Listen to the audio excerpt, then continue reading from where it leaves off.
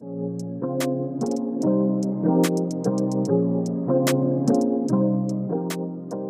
listening to Me Search. I'm Crystal. And my name is Dustin. We're two friends taking space and making space for other Filipinos to share their stories and insights. Join us as we talk to folks in the community to discover how they became trailblazers, business leaders, and bosses.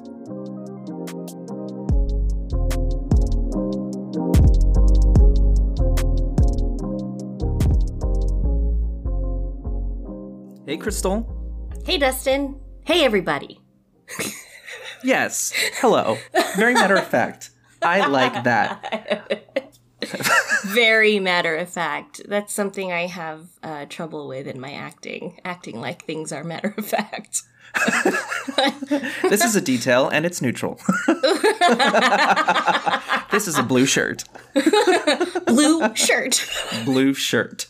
Me and Dustin used to practice my Meisner exercises with me. Can you give everyone like a little Cliff Notes version of what the Meisner technique is? So Meisner technique is, oh my God, hold on. There's no such thing as a Cliff Notes version. Yeah, it's a lot, but it's a technique that was stemmed from the Stanislavski method technique, but it's a little bit on the healthier side, so your mind doesn't get all fucked up. But yeah, so one of the exercises in the Meisner technique, when I first started going to school for acting, was the repeat exercise. So for all you actors out there, how about those repeat exercises? Anyway, so you pretty much you have your acting partner and you stand in front of them and you observe what's happening, or what's, any kind of physicalities, whatever you notice, and you say it. And then your partner repeats it back to you. So if I say, like, okay, so right now, Dustin. Backwards hat. Sorry. I'm not taking this seriously. Okay, hold on. Backwards hat. Backwards hat. Backwards hat. Backwards hat. Smiling. Smiling. Laughing. Laughing. You're laughing. You're laughing too. You're laughing too. Okay, so messy pun. Oh my God, I haven't done this exercise since I practiced with you. Really? Yeah, because I didn't do Meisner when I went to undergrad, because I did Meisner technique when I was still at community college. And then when I went to undergrad and then grad school, we didn't do any Meisner technique at all. We did other types of techniques, but we never did Meisner. So that was the end of it. You're my last Meisner partner. Okay. All right. Well, I'll take that. Blue shirt. Oh, blue shirt. All right. Well, that was fun. That was fun. If anybody wants to practice that Meisner technique, go for it, because it can be a cathartic experience. Totally. So let's go ahead and start this episode. We have a question from a friend of the pod, Ryan from Orange County, and he asked, if you could tell your younger self one thing, what would it be? So we're going to take a moment to answer that question. Crystal. Well, how the tables have turned. I would tell myself, hey, boo, you don't always have to slap on a smile. It's all right. My childhood wasn't ideal, and I experienced a lot of things that kids shouldn't have to. And because my family did not want to talk to me about these events or unhealthy patterns surrounding me, so I could have some kind of understanding of why things are happening. Or, they'd get mad if I even muttered or expressed my fear of any kind of dysfunctioning happening under our roof. They also told me not to tell anybody, not to talk about it. I had to learn how to self-soothe and pretend everything was fine. And I developed a lot of unhealthy habits of bottling things up and working too hard to get through things without really addressing the root issue of it all. And I've also not been the best at advocating for myself and a lot of other things that I have been working through in therapy now. But I would definitely tell my younger self that it's okay to feel what you're feeling and that there's nothing wrong with you if you're angry or sad. Those feelings are valid. And those feelings that are associated with the negative are okay. Yeah, there's nothing wrong with anything you're feeling, and your feelings and ideas and your words matter in this world, and you don't always have to freaking mask it with a smile and this perpetual fight for positivity if you just need a freaking moment to just feel. So that's what I would tell myself. Oh, man. That was deep. I know, God. No, I take good. Your questions very seriously. That's awesome. I mean, I feel like there are a lot of things that I would say to my younger self. Like, I think about this question a lot. If I could go back in time and, like, fix something, or if I could go back in time and, like, give myself advice, like, what would that possibly be? And today, in this moment, I feel like kind of in the same vein of, like, hey, it's cool, just be you, like, experience what you're feeling. Like, I would tell my younger self that as well. More specifically, that who you are is who you are. And it's cool. You're going to come across a lot of folks who say, like, you shouldn't be that. You shouldn't do that. But really, like, life is so short. When you're a child, you feel like life is infinite.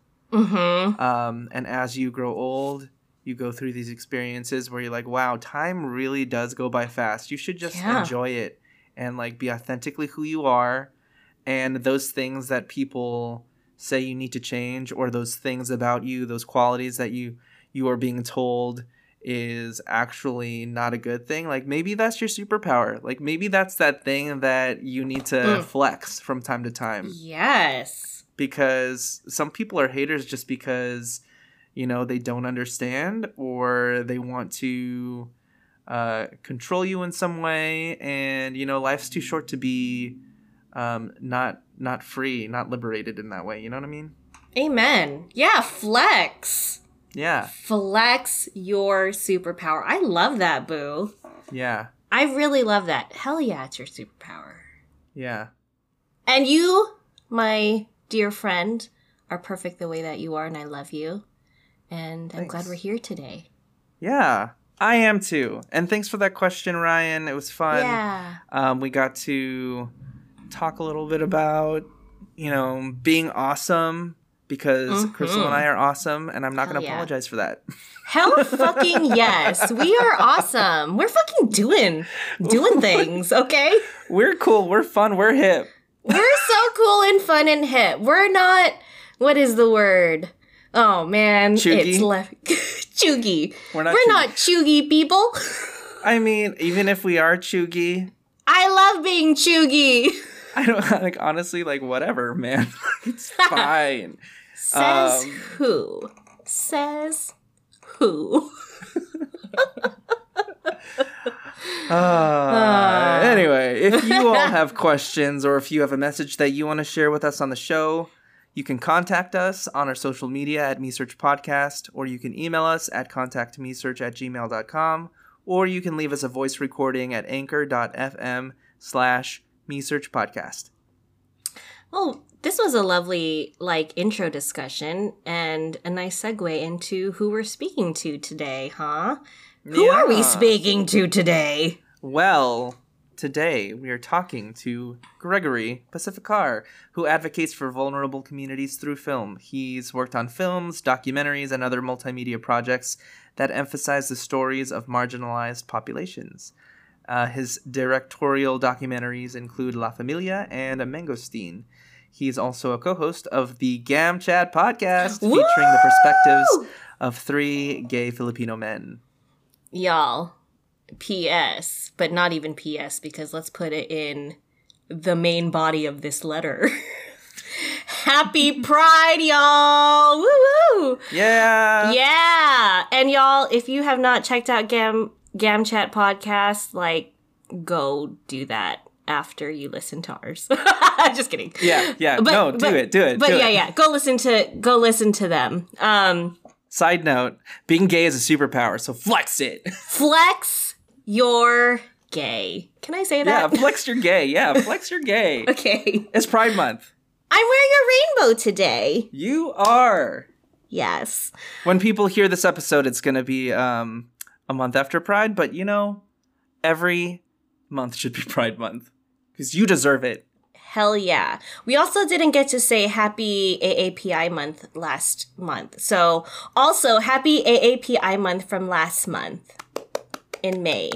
Wow. We love it. Yes. But yeah, we'll get deep in this episode and we're going to chat with Gregory about his educational journey, career journey, and love journey. Yes.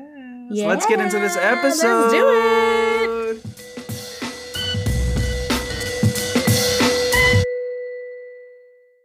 All right. Welcome, Gregory Pacificar, to the show. We are happy to have you here as a guest at MeSearch because we talk about you and your podcast a lot. And we'll get into that a little bit later. But Greg is also one of the hosts of one of our favorite podcasts called Gam Chat. Gam Chat. Gam Chat. So shout out to Dean McCoy. Woohoo! Yes. Gam Chat. Gay Asian male chat. Yeah. Check it out, y'all. Oh, thank you so much for here. I'm really glad to be with you guys. I'm excited. Yeah, and we're glad you're here with us.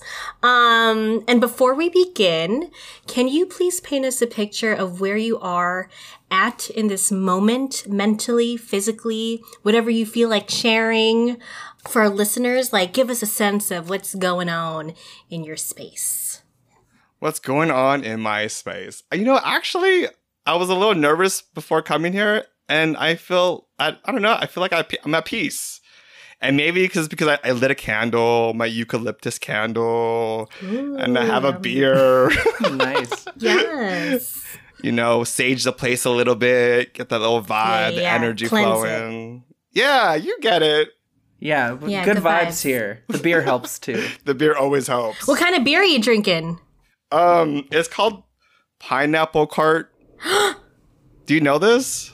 No, but it sounds like a fun time. Yeah, it sounds like a fun time at Trader Joe's or something, right? You're like that fancy bougie like beer. It's a little tastes like a little bit like pineapple and a little love. I gotta say. Love it. I'll have to pick some of that up. Yeah. But if I burp, I apologize in advance and you have to cut that out. So sorry for you guys. Sorry. All right. So Greg, you do a lot of really cool stuff professionally and personally. Y'all check out the website. We'll link you up at the end of the episode. But today we want to talk a bit about your experiences as an artist and storyteller. Can you tell us a bit about the work you do on films, music videos, and documentaries? Oh, wow. Where do I start? I do a lot of a lot of creative stuff I just find myself in. Like I started doing documentaries, right after college, but I kind of just fell into it. You know how you always just say yes to things when you're younger? Yeah. And you don't really think about the consequences of your yeses and you just do it. Sometimes it's good. Sometimes it's like, how did I get here? And that kind of philosophy has taken me, I think, to Malaysia, for example, to do a documentary about HIV/AIDS over there.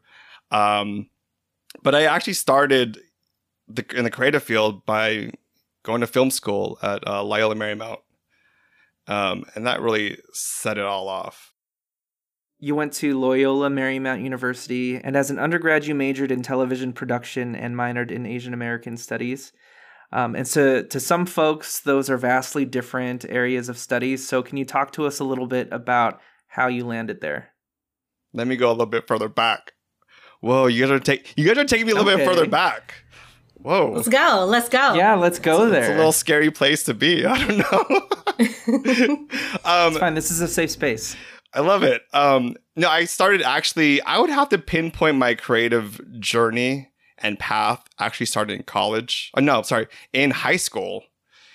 Felt like college because all the damn homework. I went to like an all-boys Catholic school here in San Gabriel Valley. And we had an opportunity to present for an English class a topic, and we could present it in any way we wanted to, whether it's, you know, whether it's a speech, verbal, PowerPoint, or in my case, I decided to do about video, and I focused on the Manong generation. Specifically, like in Marina, Watsonville, the first Manongs that came here, and there were farmers, and all the challenges they had experienced. And my presentation was last in the class, and I was watching everyone present, and everybody was falling asleep during topics that centered around race, discrimination, things about the Holocaust. You'd see my other classmates fall asleep through them. But it was my turn to present, which was the very last on the list of presenters. I did a video because I was like, how do we make people pay attention to our stories? Specifically, how do we get classmates who are not even Filipino actually care about this generation of immigrants that contributed so much to California and California policy as well, too. And so I created this corny ass video. Like, it was just absolutely corny. It was awful. I used footage from like Batman. I used footage from Miami Vice. That's how I'm going to age myself a little bit. Oh my God. And then I included actual footage of the interviews from the Manong generation in my presentation. And it was the first time when I was done that everyone in the class had questions. Wow. They were curious about what is this history of California history, U.S. history that no one has talked about, or no one has brought to light, or we don't even talk about in the classrooms, because, you know, textbooks is, you know, through a specific lens that's not necessarily brown. And then from there, you know, I actually started my academic career, like academic life at Cal State Fullerton. Mm-hmm. And I didn't know what I wanted to do. And then when I had to think, you know, I'd pick a major in college. Mm-hmm. And you're like, crap, I'll just do business. Or I'll just do something, you know, basic, you know, just to like go through it. And for some reason, I don't know, you get haunted by memories or points in your life. And for some reason, this point, in this classroom that I had in high school, and how people paid attention for the first time to a story, it kept on replaying in my mind. And I think that's how I started really on my creative path. Now getting there, I don't know. Like getting through it, I don't know. I'm still going through it. I feel like I'm in the middle of my journey. I don't know. Like, yeah. The journey never ends. What? It doesn't end? The journey never ends. No. No, you didn't know that? My heart. How dare you break this news? I know. So were you a business major when you were an undergrad? Originally? No, I was not. Okay. I still did not. I didn't click on anything. I didn't click on that major. You know, I didn't pick my major because I was just too scared to pull the trigger. Mm-hmm. And then when I found out, you know, when I was at Fullerton, which has a really good business school, but it didn't have a great creative arts film program. And it just wasn't aligned. Mm-hmm. You know how you have that feeling of alignment and you find yourself somewhere and you're like, what the fuck? Like, how'd I get here? I'm not aligned. Yeah. Or something's off in your life. Yeah. You know what I'm saying? And then I went to Cal State Long Beach looking for a film, and it wasn't my vibe. And then I went to the Art Center, and then, you know, the Art Center of College and Design, and then I ended up at LMU trying to pursue my creative career.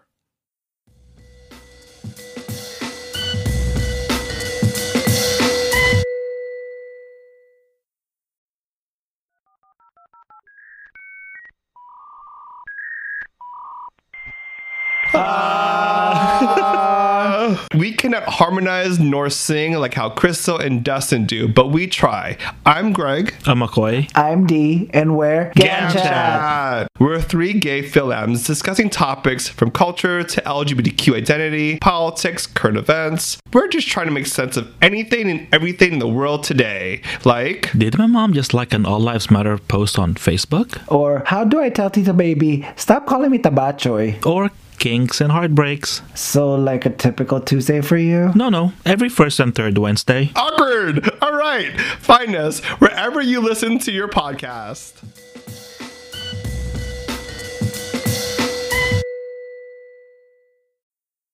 If you were set on seeking a major that was not traditional, how did you and your family have those conversations?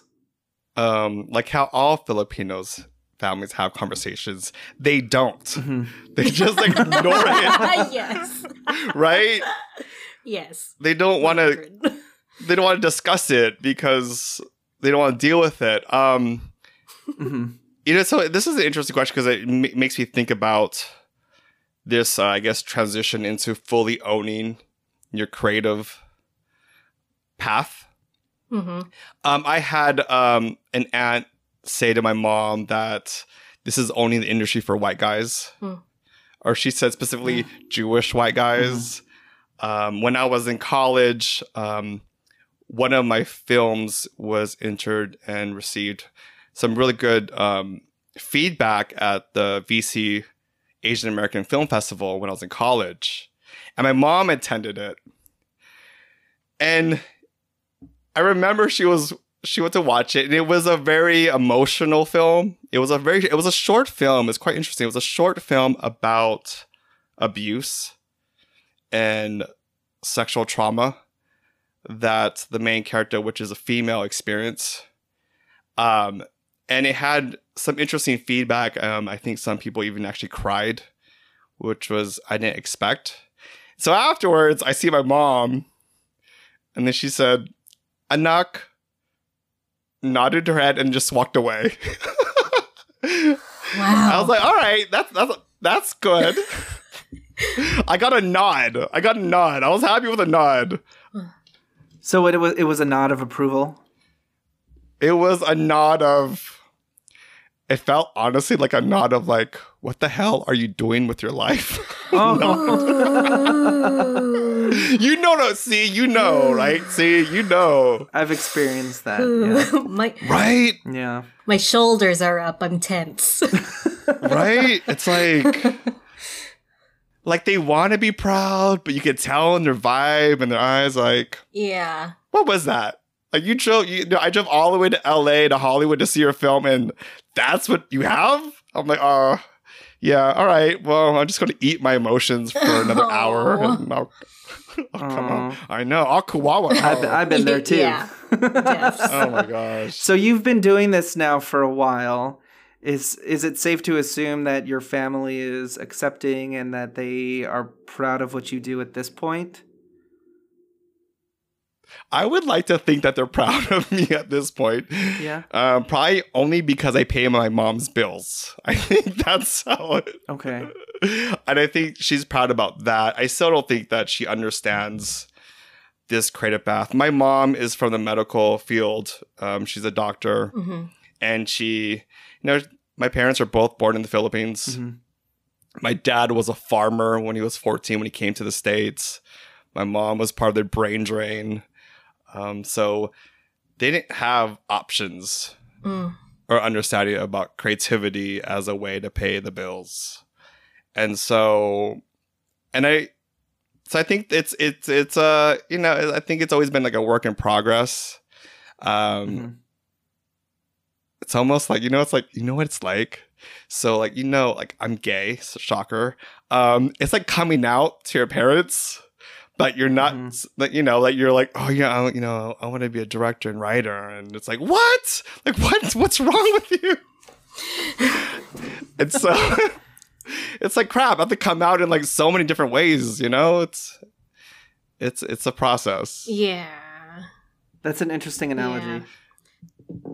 coming out. But it's so true. It's so true. Yeah, when I told my mom I was gonna go to school for acting, it was kind of just like, okay, what? She went to one of my shows. Like she hasn't been to a lot of my shows. She went to one, and she saw me in Rent, which is like also kind of awkward because there's a lot of sexual moments in that. And I also don't remember like her really saying anything about that. So like I understand that like. Can you just like say something? Do you want to say like good job? Do you want to say like, you know, like, oh, that was like even that was a crappy performance, you know, like something, you know, but yeah, it's just like that weird, like, I don't know, like lost in translation, and it just feels like it's forever lost. But, you know, but let's keep the hope. Let's keep the hope. Yeah. I think also, at least from my perspective, there are a lot of parts of at least what I perceive to be Filipino culture is that there are times where you're trying to communicate something, but it's always without words.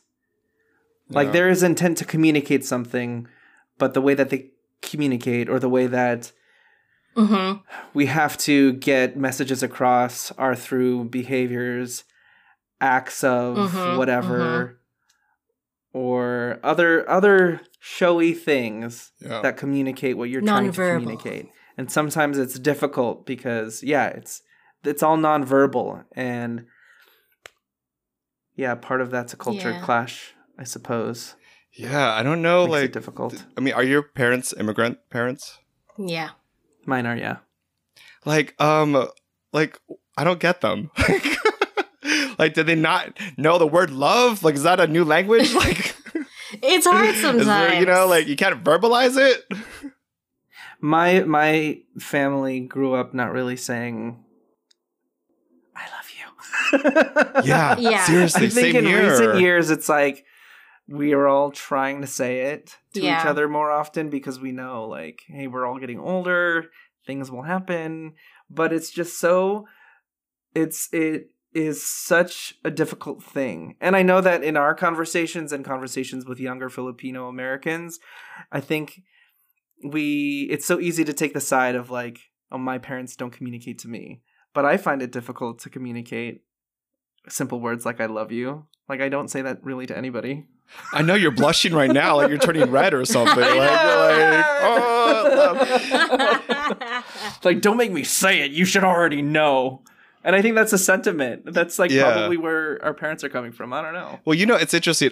When I was, I think my parents never said the word love or anything remotely that looks like, I don't know, the sitcom that you see on TV type of love. Yeah. You know what I'm saying? Oh my gosh. So like when I was, I think it was in high school, I was kind of like a bad boy in high school. I'll say it. All right. So one time I came home like wasted, and I had this idea just to throw in the word love in, you know, verbally and just say it like, just like, oh, when I'm leaving, all right, bye mom, bye dad, love you, like really quick. So they don't really catch it. And so, I started doing that in small doses. And I think it took about maybe like 5 years for them to start even embracing the word love. But I think I had to teach them on how to communicate it. Well, that's beautiful. I think that, like, you know, as challenging as that road is to get to that point where you can express that love to one another, like, as long as we get there somehow, somewhere down the road, I think that's a win. I think that's definitely a win. And, you know, props to you for being persistent for 5 years. You know, like you really tried. And I think it's easy to stop trying, you know, like after you're not getting that reciprocation, but like that effort eventually works, you know? Are you all also familiar with the love languages? Yeah. I think that is, at least for me, something that's relatively new, that concept of there being love languages and that you don't necessarily have to express love verbally. Mm-hmm. I think having awareness of expressions of love outside of just saying the words has helped me understand where my family is coming from. For example, my parents are very much like acts of service people. Mm-hmm. So it's like, hey, let me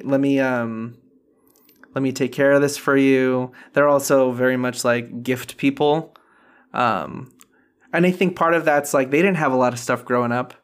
So they're very much, let me provide you with this. Like, I'm not going to have to say I love you, but let me give you money, or let me drop off food. Like, let me do all of these other things that demonstrate like, yes, I care about your well-being, but I'm not going to say it because that's weird. Oh man. But they say it on TV. I know. Come on. You know, it's a really there's like so much like cognitive dissonance when you're growing up and it's like your formative years and like you're bombarded with like, you know, Family Matters and freaking Full House and like everyone is so cozy and cutesy, and then you're like, what about me? Yeah, like come on. I want to experience that. Totally. Sing me like a Beach Boys song from Full House. You know what I mean? Like, how hard is that? You know 100. Right? Yeah. You know, like knowing this and having this, like, I think our generation moving forward in our community, I think we'll be able to hopefully kind of display and exemplify that kind of love that we wanted as kids also, you know? So to like our own kids, our nieces and nephews or whoever, our godkids, whoever, you know, I'm excited to see how our generation navigates, how we show love to the next generation and how that continues to pass down and what that's going to look like years and years and years from now. So. Totally. And we love you, Greg, for doing what you do. Yes, we love you for doing what you do.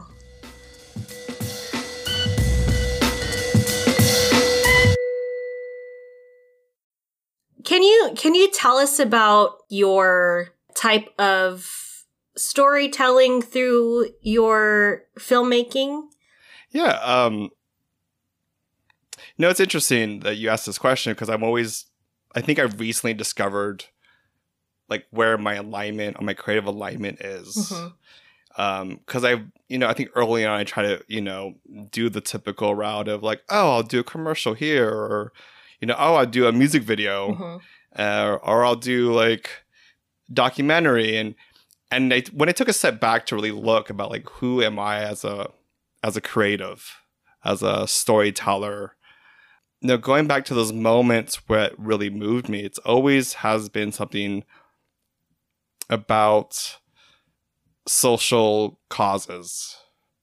Like that, I've always gravitated to that, whether it's a documentary, whether I'm like in Mexico looking at or understanding the experiences of a homeless family out on the streets, or when I was doing some work in Malaysia about looking at HIV/AIDS, or even my most recent featured documentary called The Ito Sisters. It was about 3 Nisei Japanese women sharing their stories about the life before the internment camps in California to life afterwards.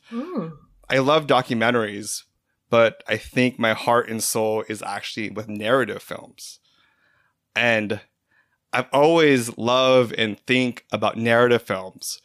But this is interesting you asked this question because recently, I think as creatives, we never really go introspective about ourselves and about our spirit and where this creativity flows and what does it want to do, when you have a creative idea. And, I haven't done a lot of narrative work, but I have written a lot of scripts. And I asked myself, like, why did I not do more narrative work? Or why do I let other people, producers or friends, tell me what kind of work I should do? you know? And when I go down that path, it never quite works out in my favor. Like, I don't feel fulfilled. Mm-hmm.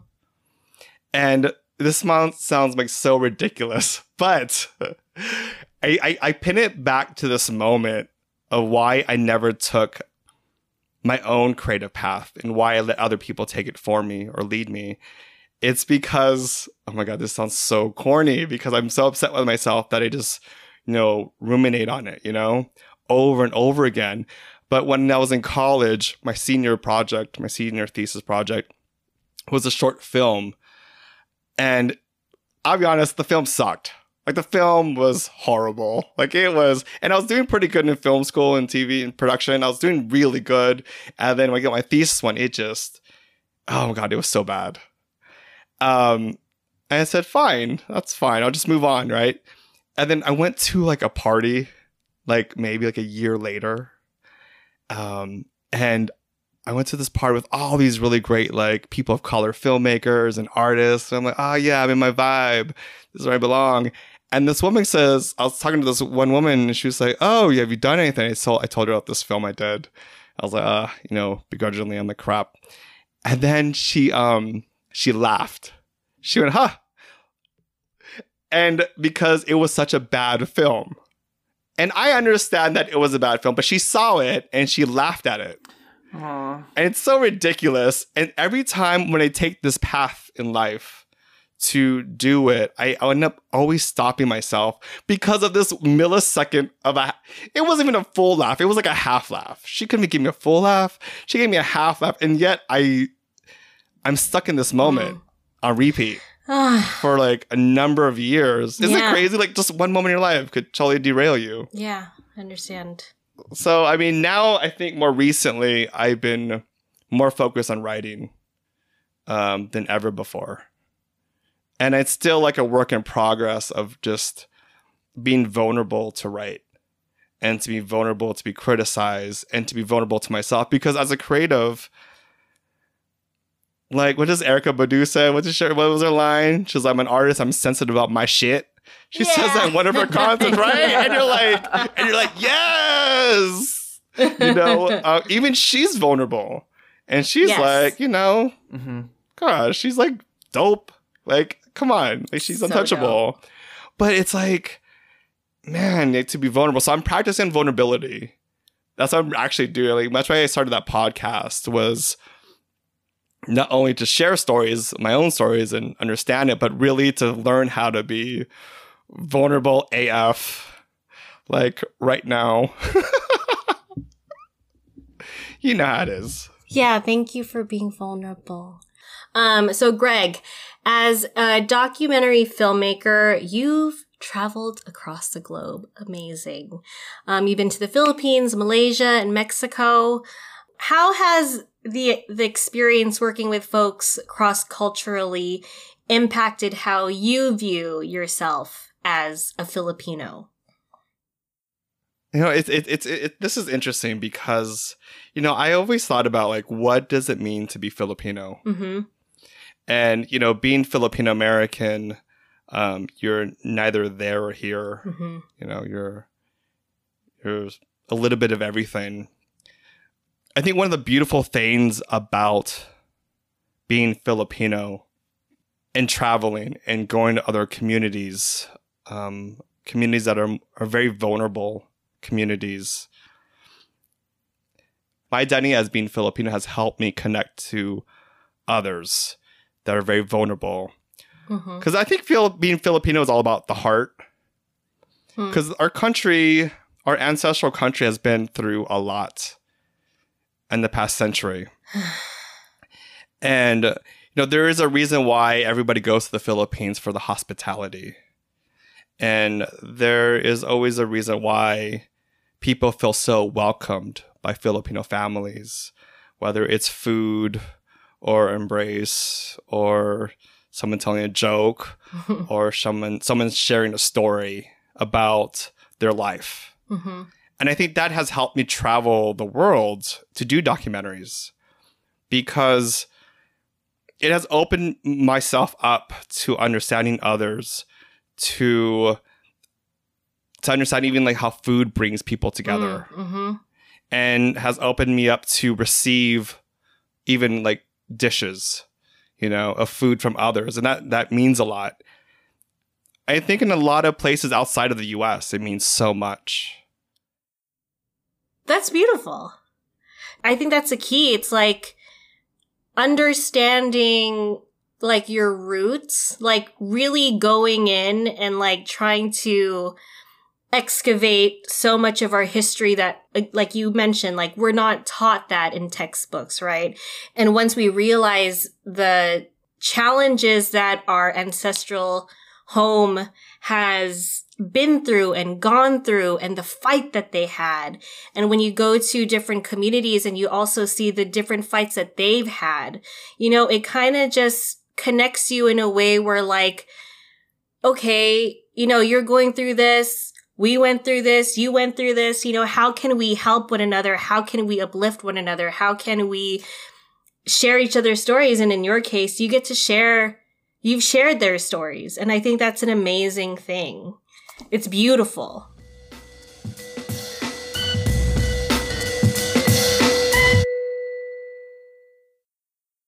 Hi, I'm Jason Tanamore, and I'm on the Me Search podcast, and I'm the author of Vampires of Portlandia. It's about Filipino folklore aswang, and you can find it on tanamore.com. Let's talk about some career highlights.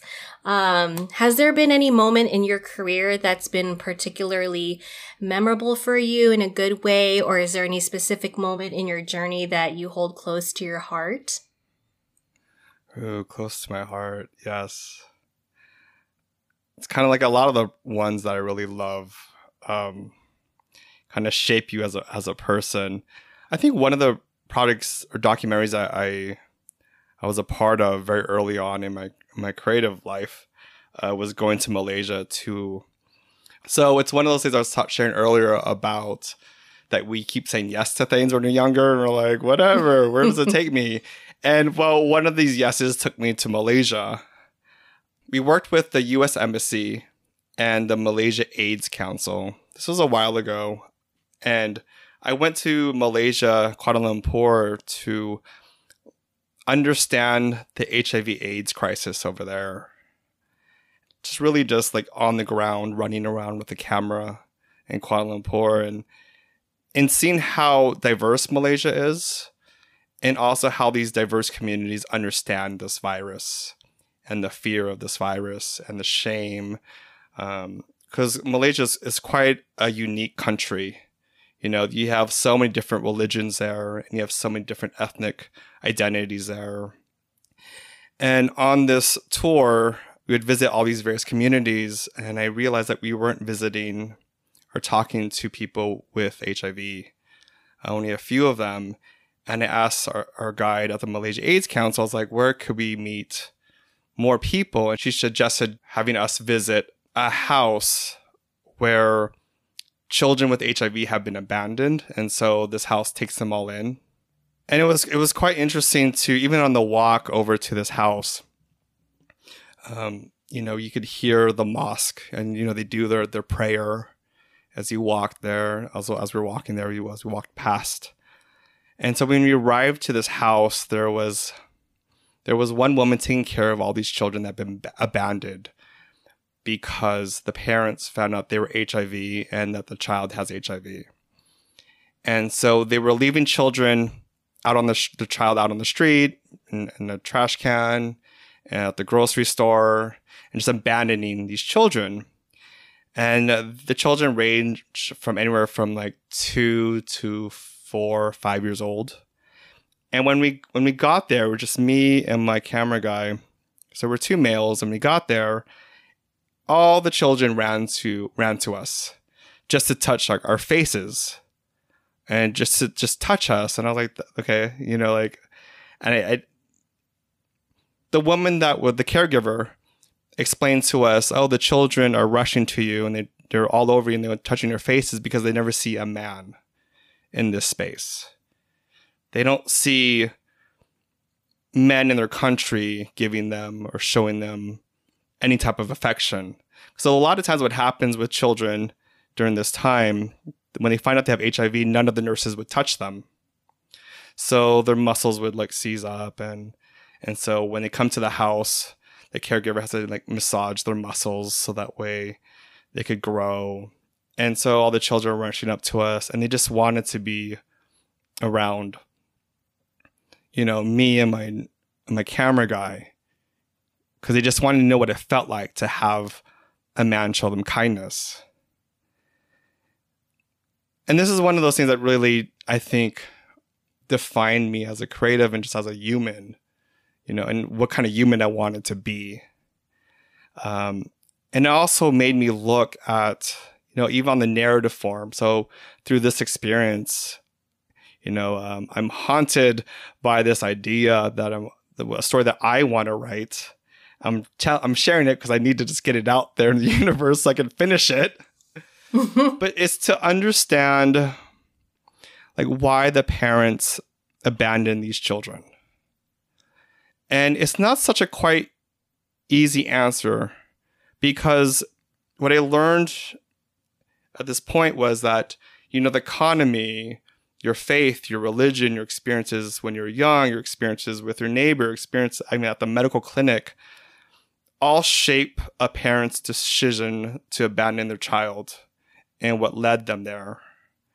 So I think for the past few years, I've been, you know, like trying to understand the story, or trying to understand this woman that was in this situation and all the different factors that played a role in this child being left behind. So, I mean, that's one of the things I find really close to my heart, and I constantly am, and I'm haunted by it to finish it. So hopefully if I'm speaking the words, something would, you know, whoop me in my butt to finish the script. So everyone who's listening to this podcast, send a DM to Greg and remind him to finish this project. Hold me accountable. Wow. I can't wait to watch that and experience that story that you're about to tell. That is so powerful, and a story that like I've never seen.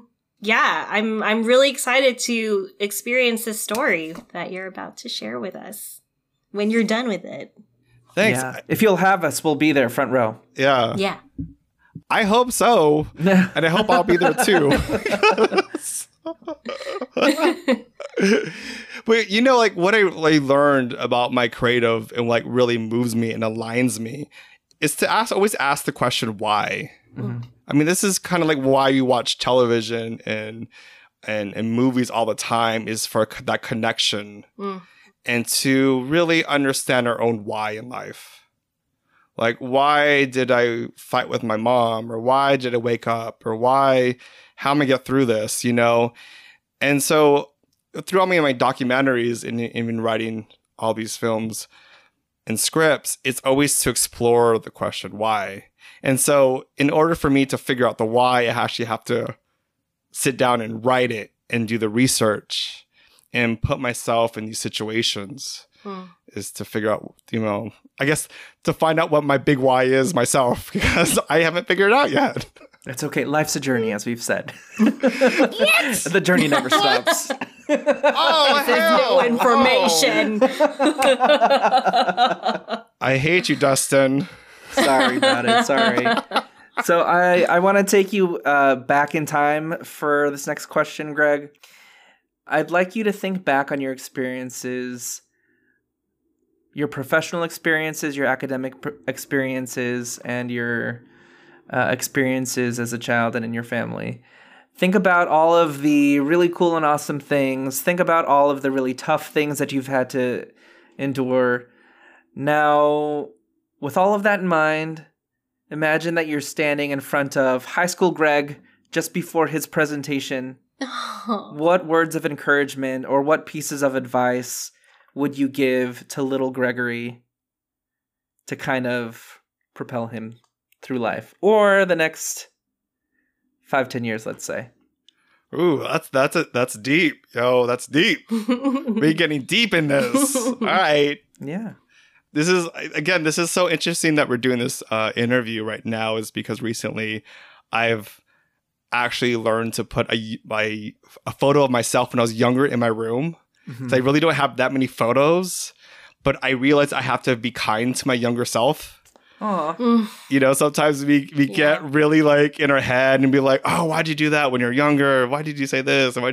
And I was like, oh, I really need to learn how to be kind to myself and to my younger self when I go back in that headspace. So I think this all journey for me as a creative and as an artist is to understand the most simplest thing, which is like loving yourself and, you know, being kind to yourself. I'm going to share this really crazy story. So not too long ago, I was in a very bad place. Like my alignment was so off. My chi was like chia seeds. It was just everywhere. It was a mess. It was a hot mess. And you know, it's like, gosh, it's like what I learned, you know, looking back at that is that, you know, the universe always wants you to succeed.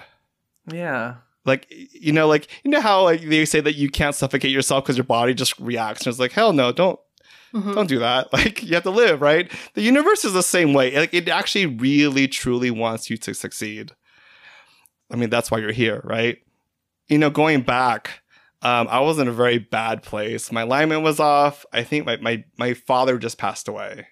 And that's another thing people don't ever teach you about is when a parent passes away. Like, no one ever teaches you how to process that. And I don't know how this universe works, but it will put you in places where you need to be at. You know, for example, I think I just started to learn, or I started actually saying maybe like 3 or 4 years ago that I need to love myself for the first time in like decades. I don't think I've ever said to myself that. I don't think already in my 30s. Like I waited all this time. And the interesting thing happened was that when I started to say it out loud, like really verbalize it, like, oh, you know, and maybe actually I probably whispered it. I probably didn't say it that loud. Was like, love yourself. I got a call out of nowhere from Shaka Khan's people to direct her music video. And I was like, what? And I was like, well, what's the song called? And it says, and the song's titled Love Myself. And I was like, fuck! Shut the door. I was like, fuck it. That means I really have to love myself. Like, if I don't take this sign, then I'm a complete idiot. And I just need to give up on my life if I just didn't receive this message. And that actually started my process. The universe is crazy, everyone. Yeah. I don't get it. Yeah. Wow. But looking back at it as on the career side, you know, like in some ways, yeah, that the universe responded the way it did. But in other ways, it manifested. This manifestation happened, I honestly think, I think it was like 20 years ago when I verbalized to somebody that I am a writer-director. And it just so happened that years and years later, that Shaka Khan's people would be in the same room with that one individual saying, oh, we need somebody on the team to do this music video.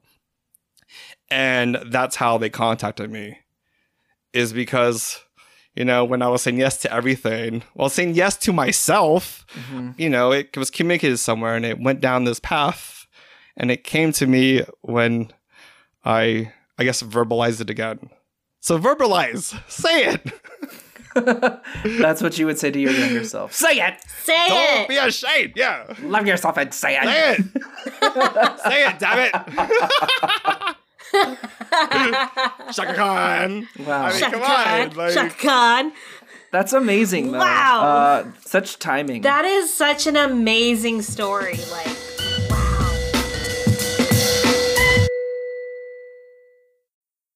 All right, Gregory. Are you working on anything exciting that we should be aware of? Oh, yes. Well, I'm always working on GamChat every week. That is for sure. You can definitely find that podcast on everywhere you get your podcast. Tell us about it. GamChat started during the pandemic, at the start of the pandemic, when me and 2 other gay guys were like, how do we put more of our voices out there? And, you know, I think even in the LGBTQ community, like you don't see a lot of voices of color on a lot of platforms, saying their piece. And so this is how GAM Chat started. I think it's almost a year since we started it, and it is weekly. And we talk about all things like Filipino identity, tackling issues, and how to eat a lechon. Awesome. Everyone check it out. And other naughty things. Yeah, tune in, y'all. So how can the folks at home learn more about you and your cool projects? Okay. Wow, I'm not really good at putting myself out there when I need to learn to. So, I mean, you could definitely follow me on Instagram, on IG. That's G Pacificar. You definitely find me there. And now that I verbalize this, I guess I have to put more of my projects out there and let them take flight. Yeah. Let yourself fly, Greg. Yes. Fly. All right. Final question. What's put a smile on your face recently? This is a little interesting laugh, or put a big smile on my face. So, one of the things I'm working on, like it's very like in development stage, is I'm trying to understand how to I'm putting together a proposal to create a studio, a TV studio that is accessible for all people with disabilities, for all abilities. And so I laugh about it because it's I think it's a kind of a crazy idea, but it brings joy and I kind of laugh about it. So I guess that's a good thing. And so I'm in the very preliminary stages of creating this studio very early on. And hopefully in a few years it gets made. But every time I think about it, it just makes me like giggle. Like have you ever had that moment? It just makes you giggle when you think about something, I don't know why. I mean, it's not so much like it's humorous. It's just, I don't know. It just tickles me. It tickles me. It tickles me.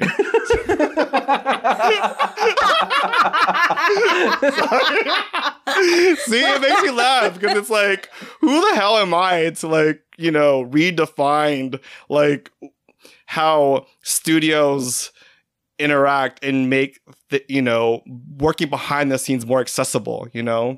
I'm an able-bodied person, but it does bring me joy to think about how we could become more inclusive for people with disabilities behind the camera.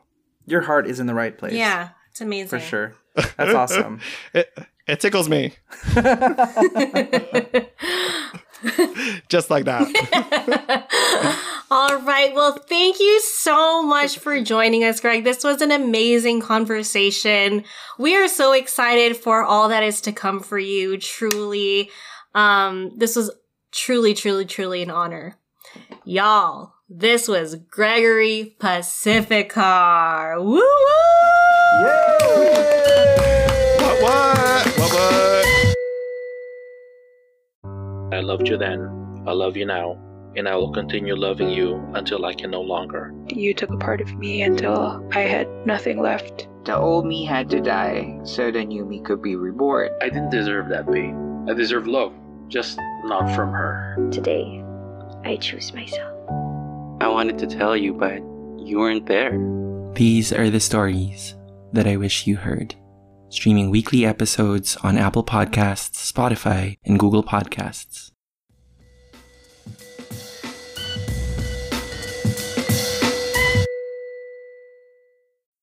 Gregory Pacificar! Oh my gosh! Can we be friends and hang out? Yes, please. I got your phone number, Greg, so I will be hitting you up because we deserve to get some margaritas or something. Yeah. What a cool guy, man. Yeah.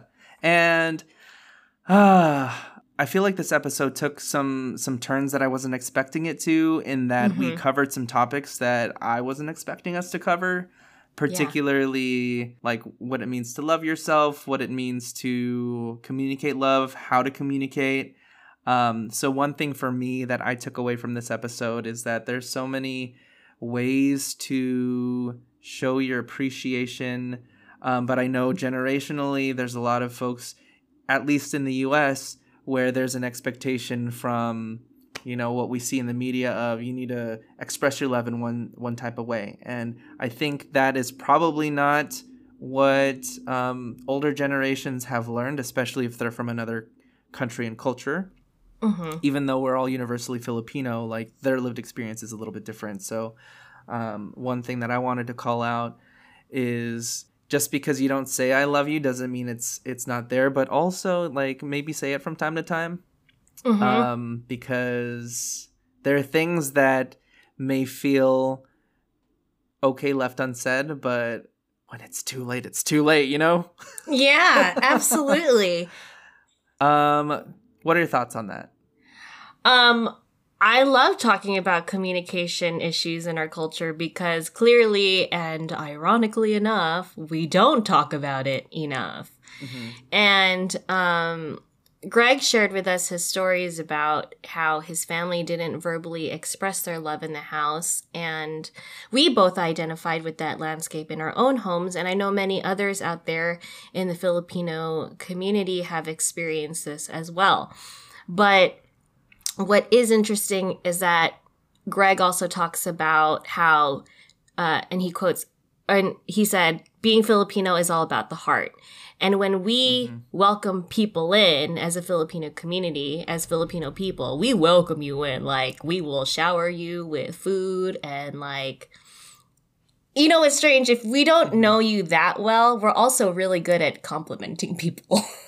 and not doing the whole, oh, you're fat.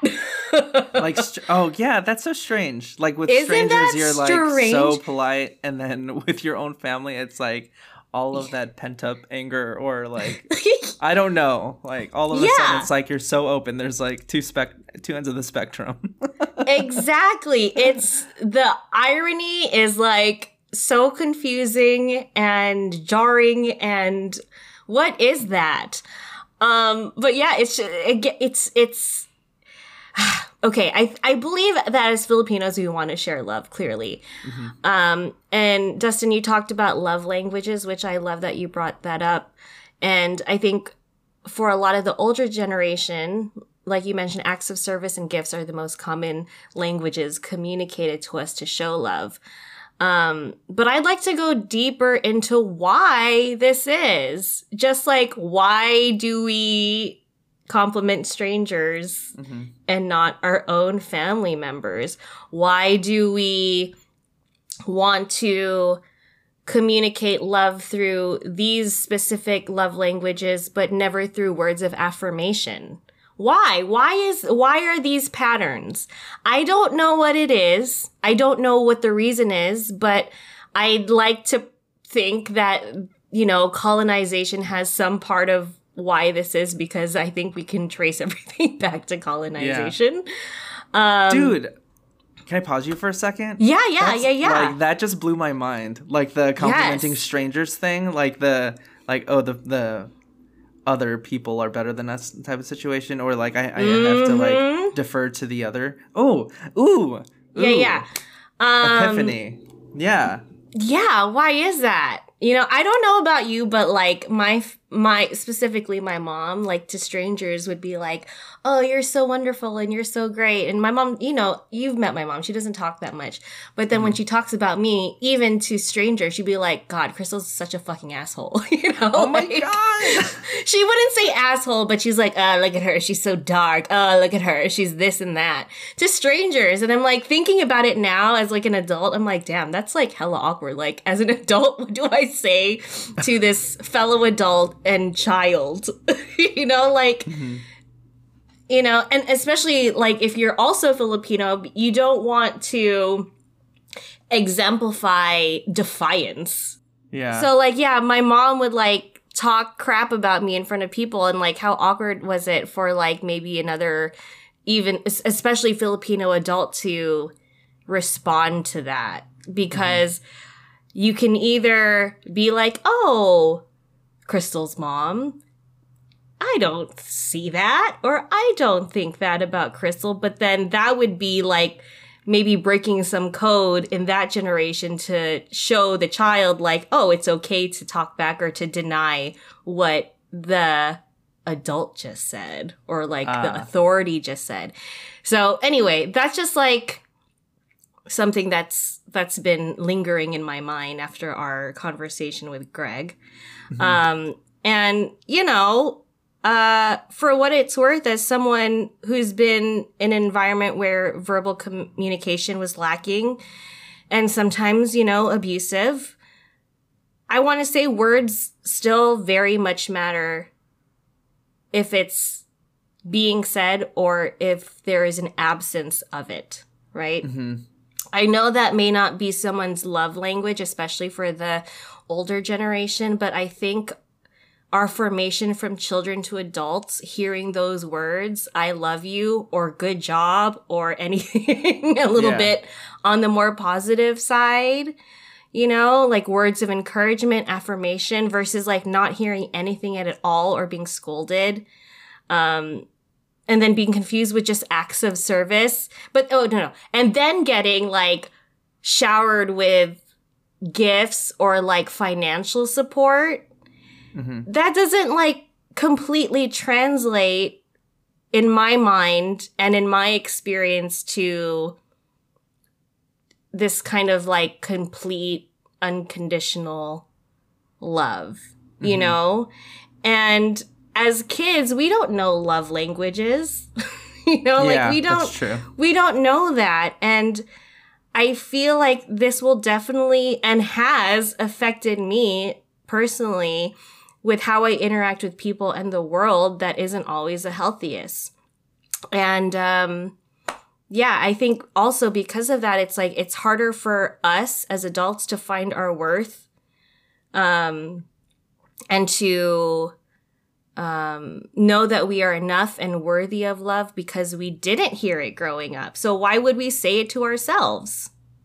Ooh, you know, that's deep.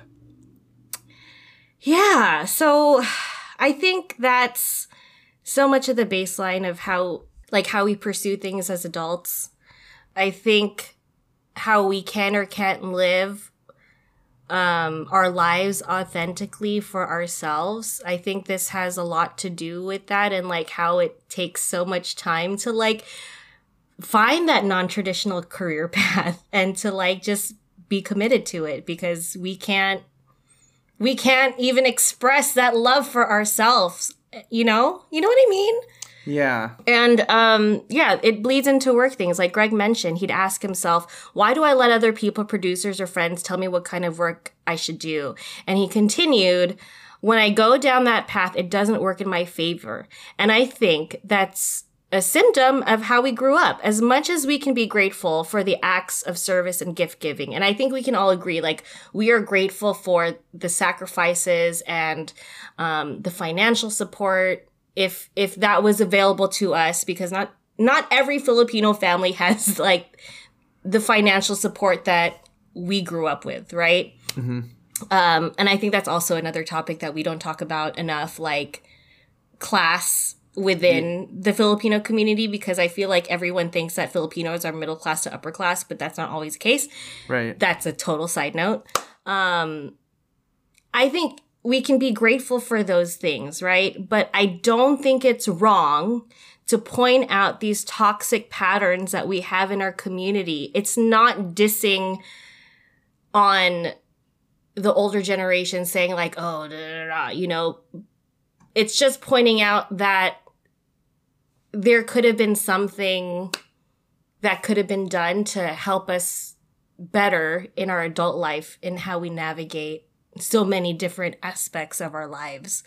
And there's no fixing it unless we address it. I think we need more love verbalized, and I think we can see the power of verbalizing love through Greg's journey. I really like that you pointed out the journey that Greg took with regards to like verbalizing his love for himself. And like how hard it is for us to even acknowledge or say the words like, hey, I love you to yourself. Like I never really did that until maybe recently. And being okay with like really embracing who you are is a struggle for a lot of people. And I think that struggle is because of the shame that they're taught. because society says like, hey, you need to be one way or another, or hey, like you're too dark, you're too fat, you're too whatever. And I think once we start embracing like who we are, like who we authentically are, like I guess tying it back to our little banter in the beginning with our intro question, there's going to be people out there who don't like you for whatever reason or feel like they need to tell you to be one way or another. But dude, just be who you are. Be who you're meant to be, and the right people will come to your circle, I feel. I 100% agree. And I think because our community is also very family oriented, and especially, you know, for the LGBTQ plus community, you know, I know that it's been hard for some people to come out to their families, right? And if they reject that about you, I know that they're family, but that doesn't mean, and we've talked about this before, you know, I think it's okay to step away if you absolutely have to, for the sake of your self-preservation and for the sake of your life. Really. There's so much pressure in these familial settings and the expectations of what it should look like. And so often we sacrifice so much of ourselves just to upkeep that ideal. And I sometimes it's just not even worth it if you're like dying inside, and if every day you're feeling like life is not worth living because you don't get to be you. Yeah. I guess the takeaway is like, love yourself first and foremost. And then the rest of the pieces will fall. You're lovely. I want to talk about this idea that this theme that we've discussed in previous episodes of like manifesting. One thing that really took me by surprise in this conversation is Greg's story about how he landed the music video directing gig with Chaka Khan. Yes. So he had talked about, you know, I manifested this years before when I began to like love myself. And when I verbalized, I love myself, hey, I love you, buddy, like in the mirror, all of a sudden you get a call from, you know, Chaka Khan's people, and you're doing a music video or for a song that's called I Love Myself. I think that's so telling of how the universe works in your favor, or how it can surprise you in positive ways. There are so many opportunities that cross our paths that are actually, you know, pushing us in a direction that is good for us, even if it's like tough in the moment.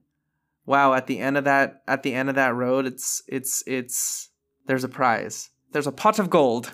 There's a pot of gold. There's a pot of gold at the end of the rainbow. It's a pot of gold. I don't know how to do an Irish accent. That's okay. Let's not even.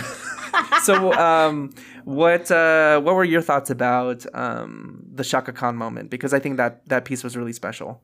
Oh my gosh. I just got the chills again when you brought up that moment, because that, I mean, the universe works. The universe works.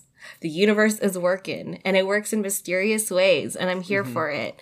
And I just want to bring up what Greg said. He said, the universe always wants you to succeed.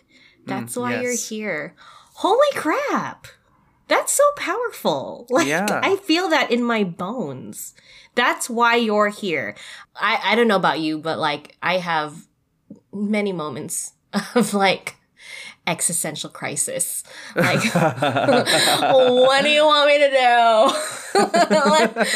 But you know, like, we're here because we're here for something. We have been given gifts. We have been given everything that we need living inside of us to make this world what it's potentially supposed to be. And, you know, at the end of the day, it's like up to us to listen to those calls. But, you know, from the moment that he shared his project in class to that Chaka Khan moment, You know, listening to the universe and also finding the love and trust in yourself, and then going back to verbalizing that love, that's everything. These moments are gifts, and we have to seize them. And I think oftentimes, especially when you're presented with gifts that may lead to a non-traditional path, it is hard to listen to the universe because it's like, you want me to do this, but it's hard, you know? But, you know, it's presented itself because you can do it. So trust and love yourself enough to follow through with it. It's definitely a harder road for sure, but you know, in Gregory's case, I mean, even his family recognized and pointed out that the film industry is for white men, but the universe has been giving Greg signs that he's been coupling that with his self-love, and he's been succeeding. I mean, seriously, that moment was fucking magical. And he's doing it. And the universe wants it for you, so want it for yourself also. You are worth pursuing yourself, because also the universe said so. Yeah, the universe said so. Yeah. God. Yes. Anyway, final thoughts, Boo?